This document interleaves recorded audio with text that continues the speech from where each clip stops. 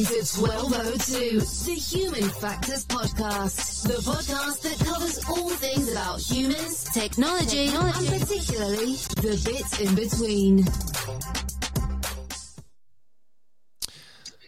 And welcome to this episode of 1202, the Human Factors Podcast, with me, your host, Barry Kirby.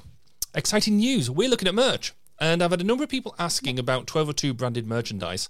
And whilst I don't really expect millions of t-shirts or hoodies or anything to fly off the shelf, we've had an initial exploration with our friends at B Creations in Gloucester. And we now have a couple of t-shirts and a hoodie. Look, this is my hoodie, if you can see it. For those of you looking at the YouTube version, you'll see we are playing with it to see what it's going to do and what it's going to look like. Additionally, we now have a mascot. We have a red dragon that you can hopefully see over my shoulder. Well, this podcast is based in Wales, so you've clearly got to have a dragon for these things.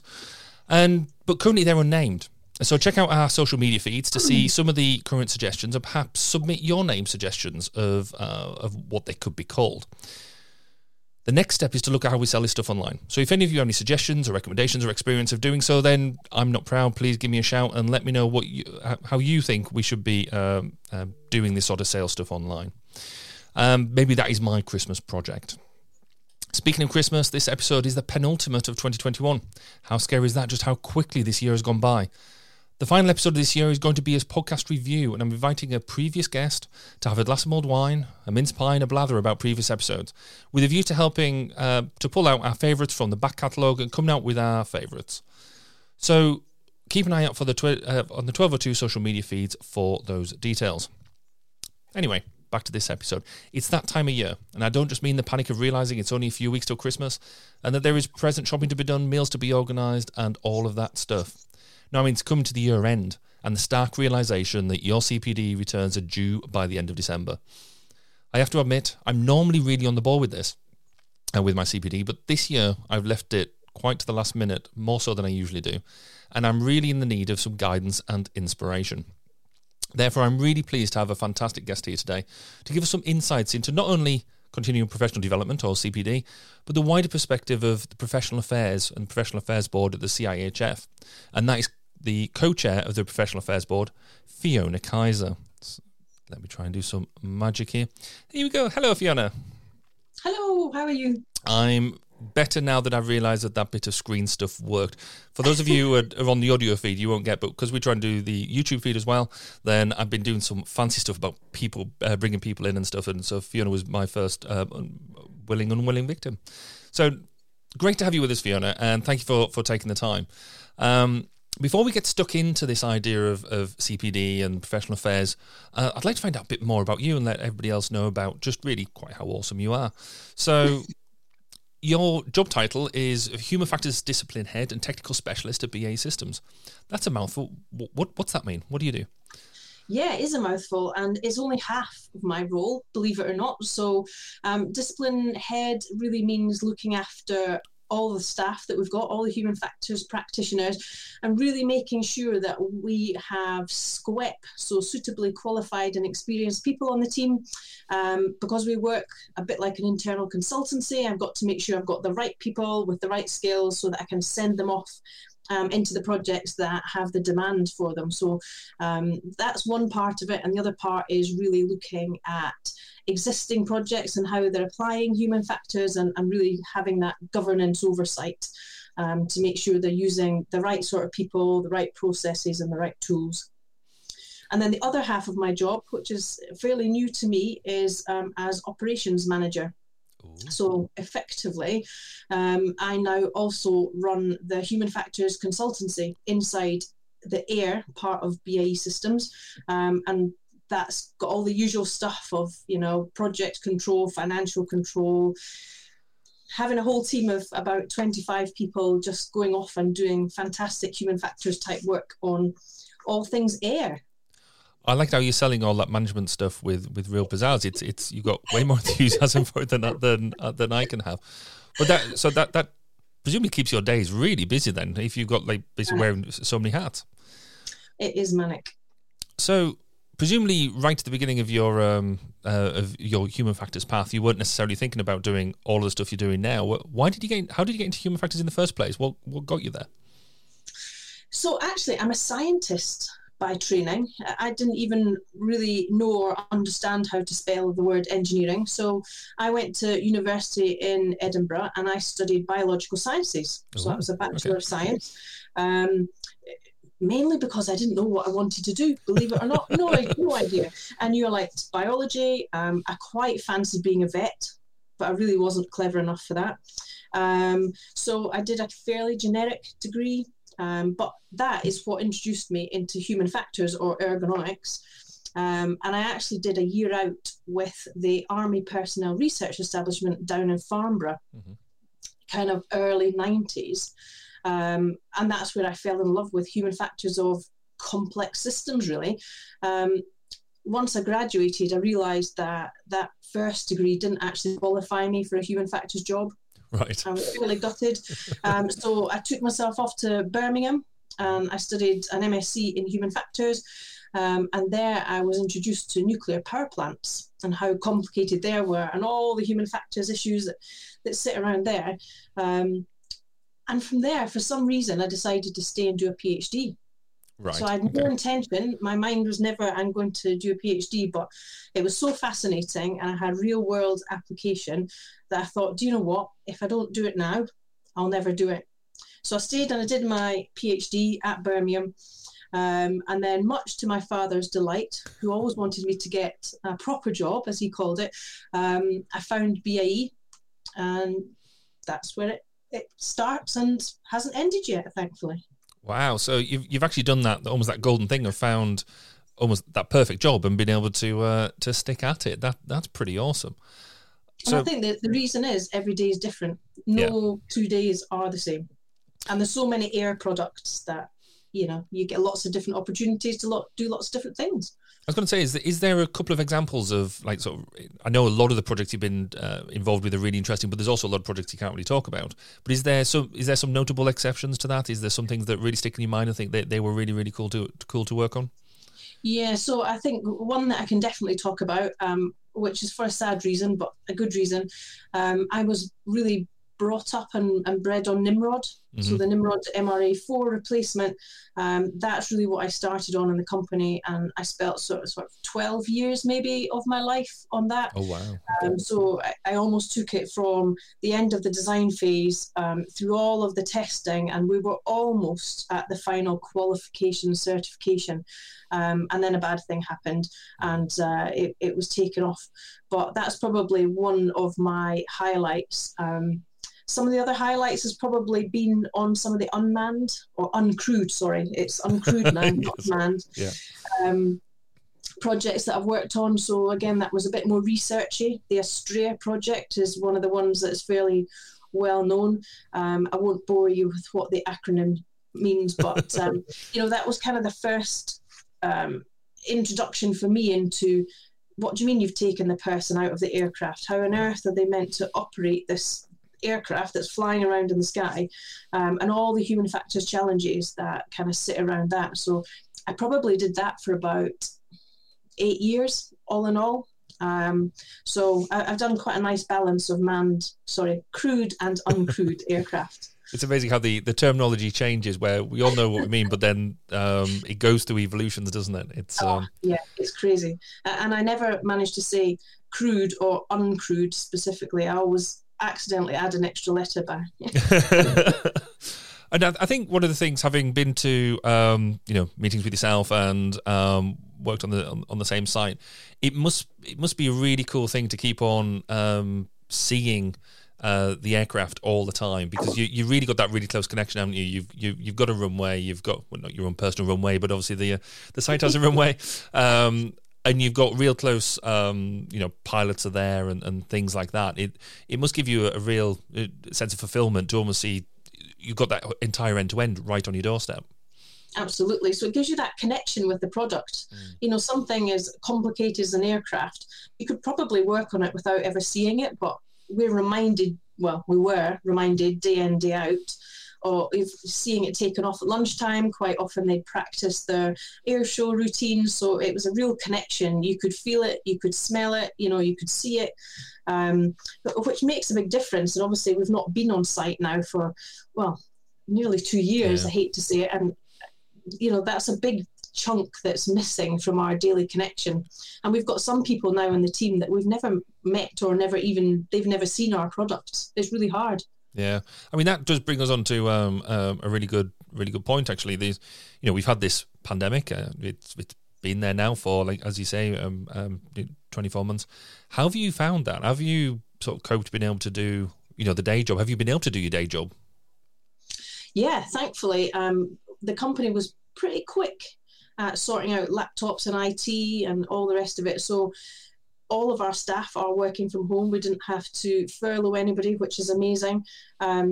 Ups and downs. Mm. So when we first started working from home, I was also homeschooling the children. Yes. I don't need to say any more on that. That also drove us to improve our broadband connection. Mm-hmm, yes.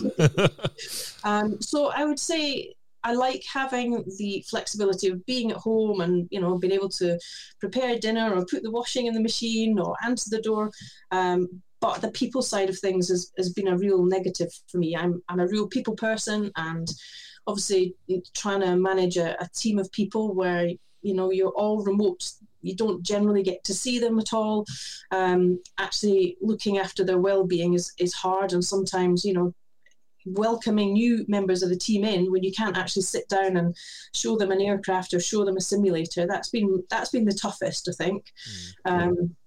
But we are starting, I think, to see a turnaround. So today I've been on site for 2 days, and we've got what the company call link facilities, where we can sort of book rooms or desks for people where you can go and work on site as a hybrid worker, they're calling some of us, which right. is much better. Really good. Yes, it's certainly been insightful in many ways of seeing how, as you say, like some companies can move really quickly. It's basic how some things seem to take forever, and then suddenly when there's a real need, it's there overnight. So I wonder whether there's certain organisations going to find that almost not come back to bite them, but to say, well, actually, you could move really quickly then. Why can't we get this sort of stuff done now? Have you learned anything about yourself during this whole COVID, about having to work from home or anything like that? Or yeah, I mean, I always knew I was a bit of a workaholic, but because now it's always there, it's literally like 10 steps away. I've got to really be conscious of that. On a non-work side, I've realised I've become really anal about how you load the dishwasher. It drives me mad. So, if you pack it efficiently, you can do a lot of washing. So yeah, I quite often find myself unloading and repacking just to put it on. Well, that sounds like a row we have back here as well. So, no, that's brilliant. We're just going to take a really quick break, and then we'll get back into the actual role of the professional affairs. So we'll be right back. You are listening to 1202, the Human Factors Podcast. We wanted to take the opportunity to say thank you for your support. You can help further by rating us through your podcast provider, sharing us through social media, and telling your friends and colleagues. Let's work together in raising awareness of the value in putting users at the centre of what we do. Brilliant. Thank you very much. And so now we're here with Fiona, and we're going to get stuck into now the idea of what do professional affairs do, and particularly around CPD. So I guess let's start from the top. What is the Professional Affairs Board? What does it actually do? What's it about? So the Professional Affairs Board is a body of about 12 volunteers, and we are there really to look after everything people for the Chartered Institute. So we look at things like professional membership and how to make the different routes to the different types of membership the most efficient, hopefully the most transparent that we possibly can, so to make that journey to membership as easy as possible.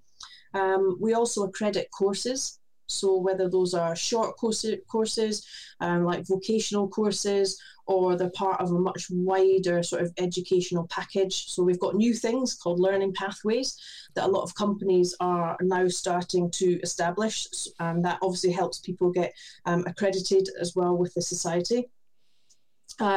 We also look at CPD, as you quite rightly point out. So really making sure that our chartered members are continuing to develop year on, and just really to make sure that we're supporting people understanding what they could do for CPD and what sorts of things we look for. We don't assess everyone's application of CPD. We kind of take a bit of a snapshot, and we just make sure that that chartered label is kind of used properly, and that people who are deserving of it can maintain it and carry it on throughout the year. Cool. So we'll dive into CPD in a bit more detail, but you mentioned the learning pathways. That might be a new phrase to some people. What is a learning pathway? So they're more vocational courses. Really, all the people get a number of modules that they have to complete, and really the learning pathway is helping them. It's a little bit like an apprenticeship, and I might get shot for saying that, but really you get that kind of opportunity to apply what you're learning in a real work context. So we're really looking for industry to take some of their, engineers in our case, but through this learning pathway or through this kind of educational channel to get them qualified, and also to then show them the route through to being a chartered ergonomist or a chartered human factors specialist. Cool. And you're, as I said from the top, you're co-chair. So what's your responsibility as co-chair? What's your day-to-day involved in that role? Yeah, so myself and Barbara Howard, who I co-chair with, we run 4 meetings a year for the PAB, and that's where we come together and we discuss topical issues. We have what we call a plan on a page for the year. So we decide at the beginning of the year what we're going to focus on for that year, and we kind of give other parts of the CIHF visibility of that, and we typically choose a topic per meeting to try to progress something. So that might be how to mentor.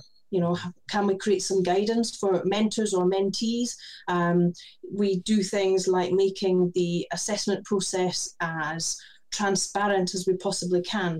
In terms of CPD then, let's get stuck into the CPD. What is continuing professional development? What is, why is it there? What's it about?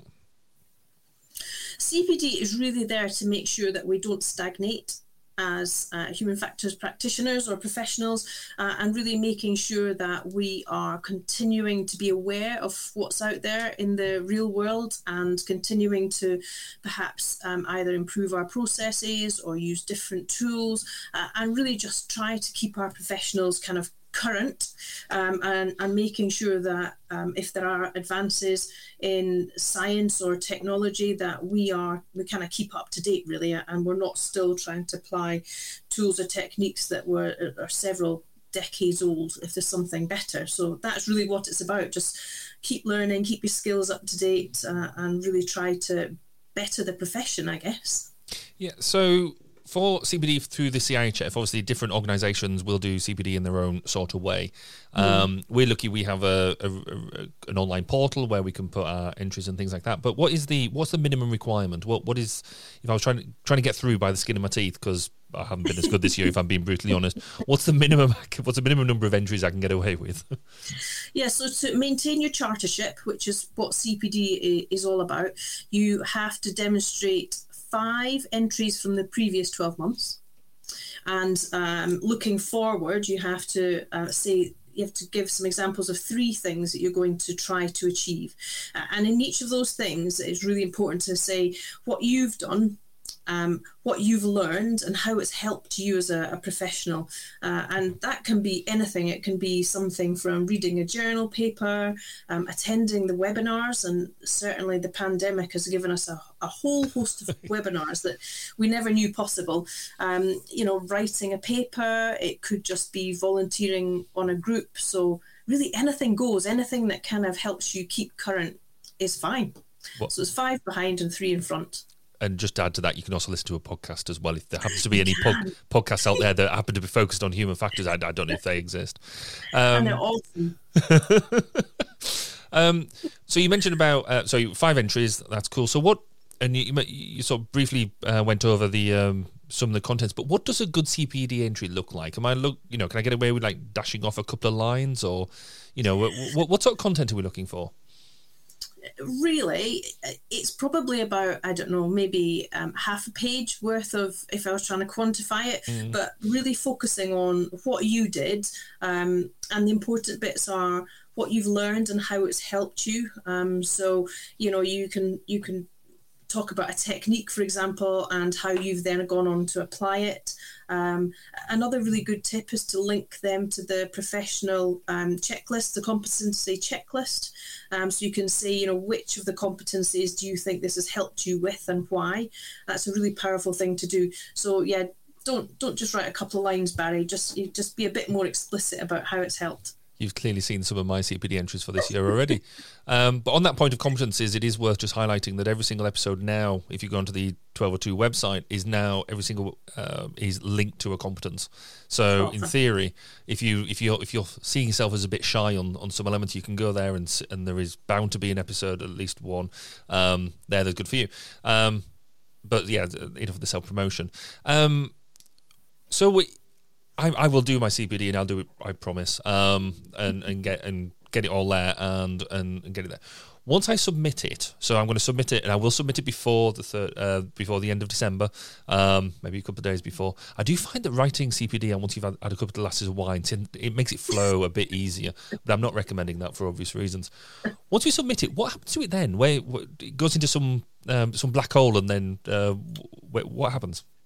It gets sucked into the ether, you're right, and that actually happens automatically now. So that's a good thing, but also a bad thing. So you don't actually have to press submit, but it will take whatever you have put in there already. As you say, it's an online tool, and that gets sucked into the CIHF ether. And at the beginning of the year, we automatically select a 20% random sample of them, which we assess. And again, really just making sure that the quality is there, the sorts of things people are writing are there. And that's kind of for two reasons. One is to make sure that we are getting the sort of quality of CPD we would like, but equally, it's so that we can improve our guidance for people who might be doing their CPD for the first time, for example. So we do have some examples on the website that kind of are what does good look like, if that makes sense. So we do have some of those, and really we're trying to help people succeed. Okay, so from that perspective, then I know you've got an army of volunteers who help do the CPD review, and then not everybody will make the standard. So some people will be judged as you need to do a bit more. Is that it? Do you basically just lose your chartership there and then, or is there a chance to reflect and review? Yeah, we're not that harsh. Well, so we do give feedback to people who maybe haven't quite made the mark, and that might be simply they've only submitted 4 entries instead of 5 for the previous year, or it may be that they haven't really reflected on what they've learned as much as we might like them to. As I say, it's not an essay you have to write, just be clear and concise. So people get another bite at the cherry, and they get the opportunity then to resubmit effectively on those things that could be improved. Okay. When these are being assessed, is it just, like I say, it's reviewed by one of your helpers? Is it just their opinion, or is it just one person's opinion about whether your CPD is good enough, or is there an element of, I guess, I don't know, verification or review in that respect? Yeah, so we get 2 assessors to review each entry, and assuming that they agree, then that's either an automatic accept or not. Where we've got some discrepancies, then we quite often get a 3rd assessor involved to kind of iron out the differences, I suppose, if that's the right word. So yeah, we do try to make it as fair as possible. And I'm not saying this from any personal fear, but not everybody likes me. What happens if somebody picks up my CPD and they just don't like me and they just want to give me a bit of a beating? Is that possible? Can they do that? very unlikely. So it's all anonymous. You're a number at the end of the day, and unless somebody knows explicitly what you do, what CPD you've done over the course of the year, you are just a number, I'm afraid. Until that result is I'm not a number. I'm a real boy. So cool. I mean, you being in the role that you're in, you will no doubt have done made sure your CPD is tip top already, and no last minute panic. Try. How have you found doing your CPD sort of with the pandemic and stuff going on? Have you what sort of things have you been getting up to? Yeah, so it's been, I think, really different over the pandemic compared to what I would traditionally have got involved in. I think the volume of webinars that are freely available is just phenomenal at the moment, and that's all over the place. So, and I really have liked almost being able to sit with my cup of tea, and go join conferences. I've never really presented virtually before, and I've done that quite a lot. So that's kind of a new experience. I do miss the kind of the people interaction side of things and being able to discuss stuff over coffee, but I actually think I've done more of a varied role, in terms of the CPD I've done this year than I might have ever done. I've probably been to more conferences, again, because of the virtual nature. I've been able to fit it into the day job, and they've been a lot cheaper. Yes, and you've been able to, the not having to travel and all that sort of stuff. So, and also maybe just having, some of the webinars on in the background whilst you've been, working and being able to sort of dip over to it. I think all of that has been hugely beneficial. But you're right, there's an element, I can't wait to, fingers crossed and toes crossed and everything, that next year's conference, the live element goes ahead. Because I have really missed sort of just being able to chew the fat in the bar, that type of thing, and meet people. Yeah. So, I do kind of think that networking as well, isn't it? The whole ability to network. That's one thing we found at work. You've got new people in your team, and they have no opportunity to network. Yes, because you take them to conferences. Yeah, and just generally get that whole. I mean, I guess it sounds a ridiculous thing to say because we are, we're human factors people. We're clearly in this because of wanting to engage with people. But that just. Even just doing this as virtually as we are, it's still not the same as getting that full reader body language and stuff. What's been the weirdest CPD that you've recorded, do you think? Oh, gosh. So I was talking about the Nimrod MRA4 program at the beginning. So I think probably the weirdest thing was learning how to evacuate when it ditched on water. So we did it in a simulator. There wasn't real water, but we were up in Kinloss, in North Scotland, and they have a smoke, fire and evacuation trainer. And although I was running the assessment, obviously we had to also be trained because I'm trying to get a crew of, 10 people out of this simulator, effectively, a smoke filled, and so the idea is you clear the exits and then you actually slide down the wing. Okay. Into the water or into a dinghy. So obviously as part of that, I had to learn how to do it. And I really didn't want to slide down the wing. It was quite, even a simulator, it was quite high off the ground. But then I kind of got shamed into it because, there was air crew that were significantly older than I was at the time, and they were just throwing themselves down it because, they said you either throw yourself down or you die in real life. So, I probably threw myself off the wing. Nice. I'd be intrigued to work out how you then wrote that up as how you use that in the future, to enhance your conquering your fears. Yeah, good shout. No, that's been a really fantastic insight into that, and I really appreciate you taking the time to really explain the, not only what you're expecting in CPD quality and why that is good for people, but also what happens to it because these things tend to disappear, and then suddenly you get the email there saying, "Oh, it's this," and so hopefully now that gives people a bit of an insight into what goes on. I want to try something new on you, if you don't mind. So in that To finish off the interview, I put a new section together, what I'm calling the final three. And so basically all of the guests that are going forward are going to get asked the same final three questions. Okay. So the first question is, what is your go-to book or paper or reference? And it can be technical or fiction book if that's your one, that you keep on going back to, that you keep on using time and time again.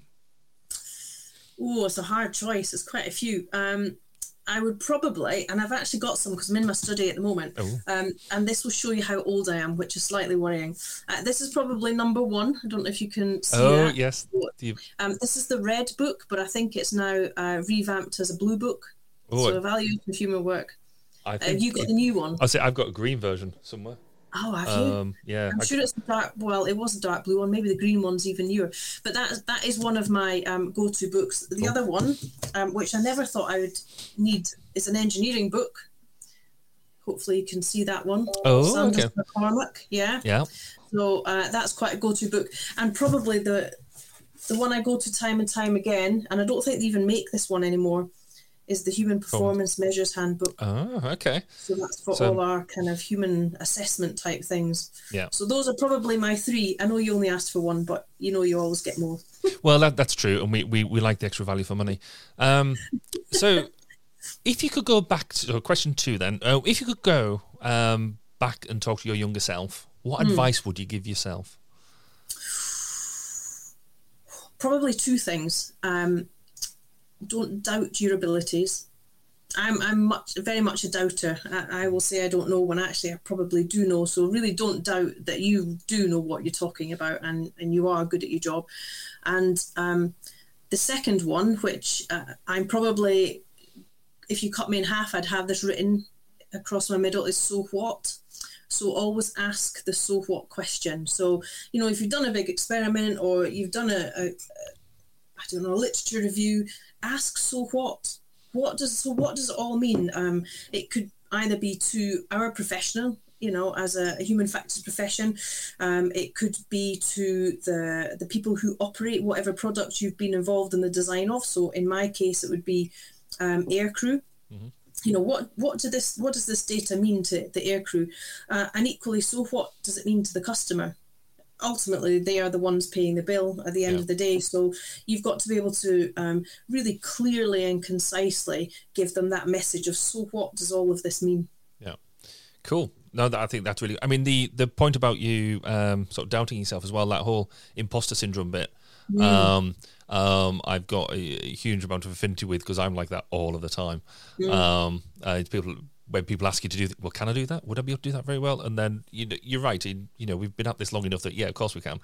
But it's I think it's, if more people had spoke out about that, I think it'd be a really good thing.